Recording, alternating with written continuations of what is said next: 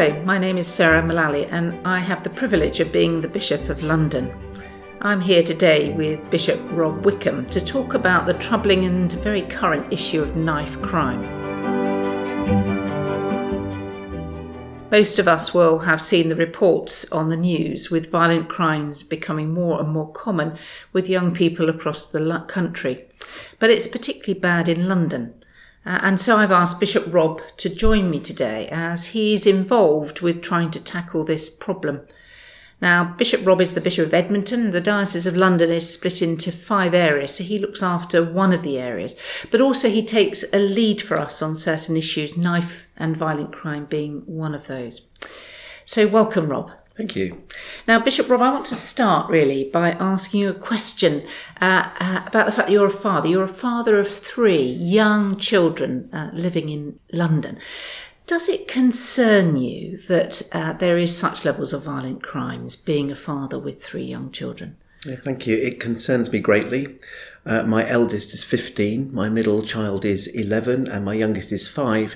And the 15-year-old and 11-year-old are travelling every day by public transport. They get on the tube, they get on the bus to go to school. They come back, they meet up with their friends. They come back sometimes a little bit late at night and they come back in the dark.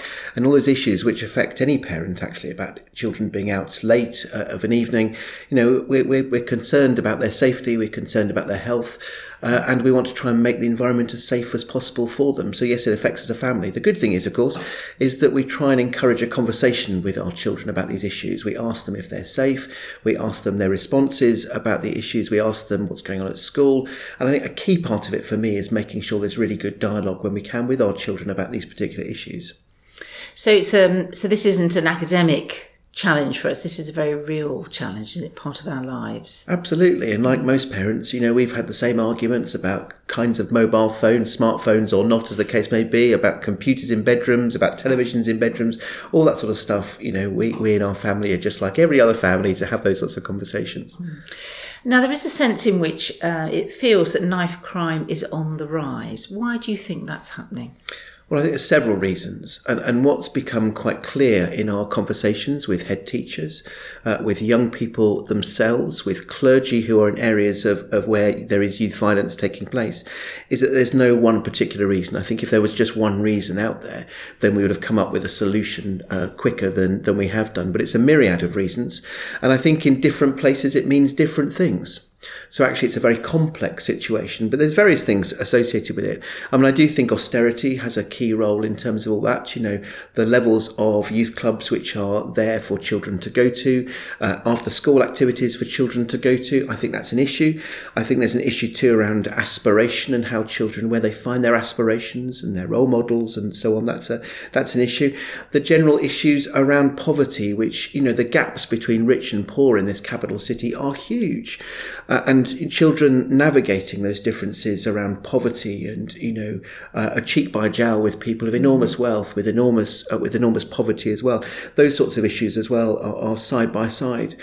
But I think also there's something around social mobility in all of this. And you know, we are in a world, I think, where people who are particularly in areas of deprivation have lower levels of social mobility.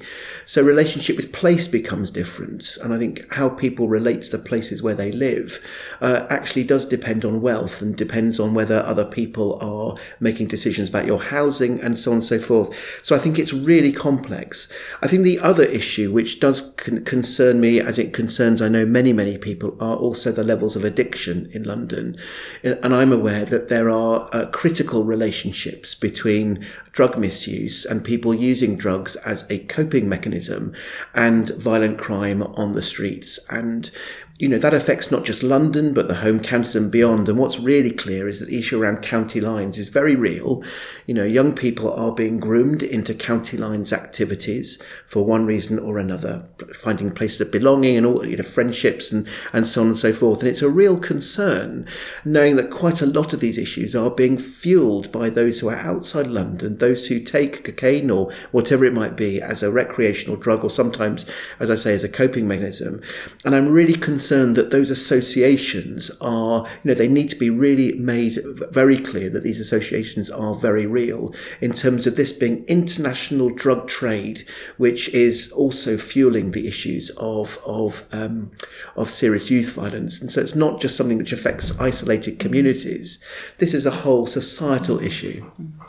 And you're a bishop, you're a father, but you've also been a parish priest. How have you seen violent crime affect people in the community? Oh, thank you. I've spent over 20 years in inner city areas in Willesden and King's Cross and Somerstown, and also for 9 years as the rector of Hackney. And I go to Hackney as my main experience, really. I was a governor of several schools and also on the management committee of the pupil referral unit of Hackney. And I think every year I was taking the funeral of a young person who'd either been stabbed or shot, or associated with the funeral of a young person.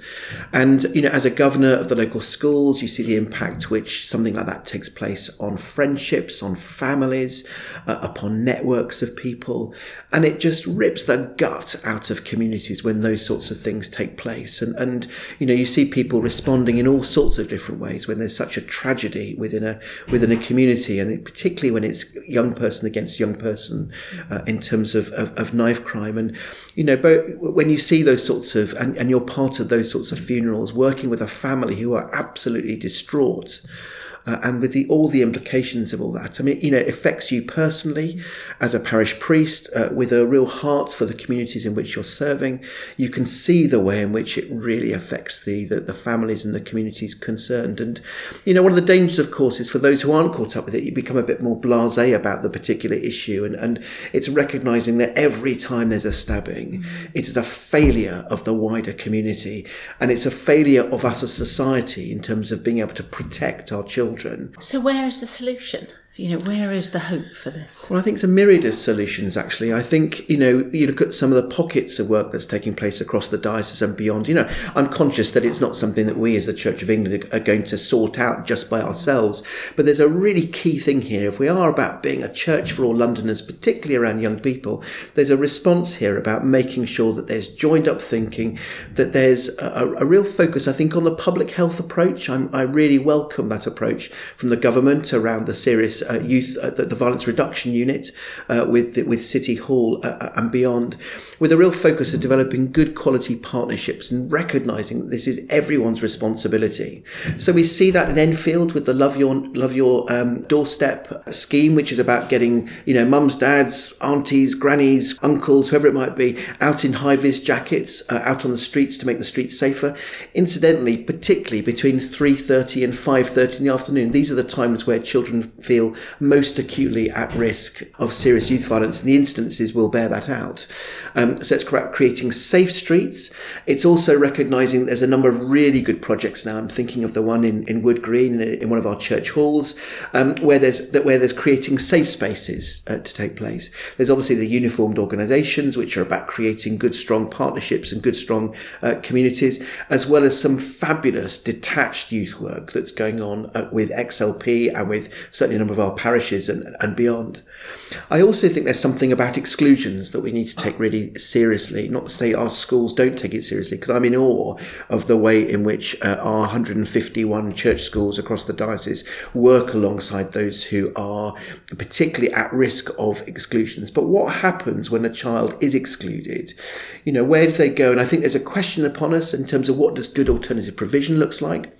What does a good pupil referral unit look like, and what is our response as a church in relation to those sorts of things? I'd also argue that there's a really good track record now of having people acting as mentors to young people, and from my conversations with our head teachers, many of them are crying out for mentors to come in and provide some place of stability in our young people's lives. And sometimes lives can be fairly chaotic. And, I'm aware that when parents have to work, or whoever's looking after children have to work long hours in order to put rent, to pay for the rent and put food on the table, it means that there are times where children are, just watching computer screens or finding ways in which to fill their time and beyond. And there's really good research now that demonstrates that good, focused mentoring work with our young people can actually be a life changer. And so I think there is something of the way in which we as a wider society sort of say, do you know what? The upbringing of our children is a collective responsibility. Therefore, what is my personal responsibility as a result of the increasing levels of gun and knife crime? So, Bishop Rob, if somebody's listening today that may be part of a parish church, what could they practically do? I think the first thing that we can practically do is pray. That's really important. I think the second thing is creating a culture within our churches, which is about listening to young people. How aware are we that our young people may need to take 3 buses rather than 1 to come to any after school activity that we may put on? How aware are we really of the places and areas within our parishes that, us as adults may not feel threatened by, but what does that area, what does that place look like through the eyes of young people? So there's a listening exercise that we need to do. We need to be raising up the voices of our young people. And in something more strategic, I think when young people do speak about areas which need some sort of affected ministry, some sort of focused ministry, take them seriously. It's not just them kind of raising something in terms of hot air, but let's take the words of our young people seriously. I think beyond that, there's a good question in terms of asking, are there any other youth clubs, youth groups which may need some support? I'm aware that uniformed organisations are always looking for adult support. I'm also aware that schools, I've said earlier on, are looking for opportunities for mentoring. So it may be that's something which is important. I mean, at a very grand scale, if people are interested, there are issues around adoption and finding good homes and safe homes, stable homes for people who have come out of some of the most traumatic experiences, perhaps, particularly for young children. The adverse childhood experiences are now well documented, that when children live with those, they are more likely to end up in some form of serious youth violence. So it's about being able to identify those issues of serious adverse childhood experiences, and perhaps stepping in a very broad way, which may be about providing some form of adoption.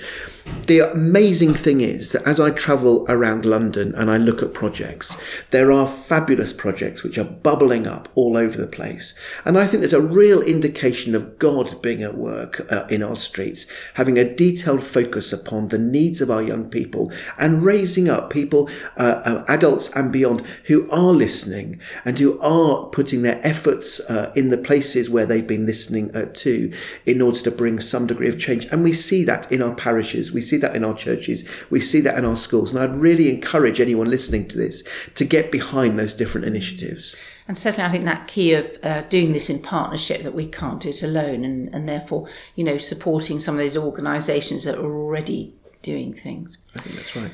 And finally, as a diocese, what more could we be doing as a diocese, do you think? It's a really important question, because we are thinking at the moment about our future direction, the next 10 years. What do we want the children and youth work provision to look like across our churches? Raising up the profile of children and young people across the Diocese of London. And so for us as a diocese, I think there is that sort of sense of, putting our resources where our mouths are, actually. There's a process here of, if we recognise that the raising of children is everyone's responsibility, what does that look like in our parish churches? What does that look like in terms of where we put our resources on the ground? What does it look like also in terms of our decision-making processes, the sort of ways in which people get involved with our churches? What does it look like in terms of leadership of our churches, the way in which we pray, the way in which we preach, the way in which we reach out to our wider communities? So I think we've all got to change our behaviour in terms of listening to and responding to the needs of our young people to make the sort of difference that we need to make in London. Well, thank you, Bishop Rob, for joining me today, and thank you for those that have been listening. If you like this podcast, please do leave a review and share it with your friends. Bishop Rob, would you close in prayer? Delighted. Let us pray. Heavenly Father, we thank you that in the Scriptures you beckon the children to come to you in front of those in positions of responsibility and power. Lord, help us to have a church which listens deeply to the cries of our young people. Help us, Lord, to respond accordingly. Because, Lord, we recognise your love is there for our young people. Help us to love them as you love them. This we ask in Jesus' name. Amen. Amen.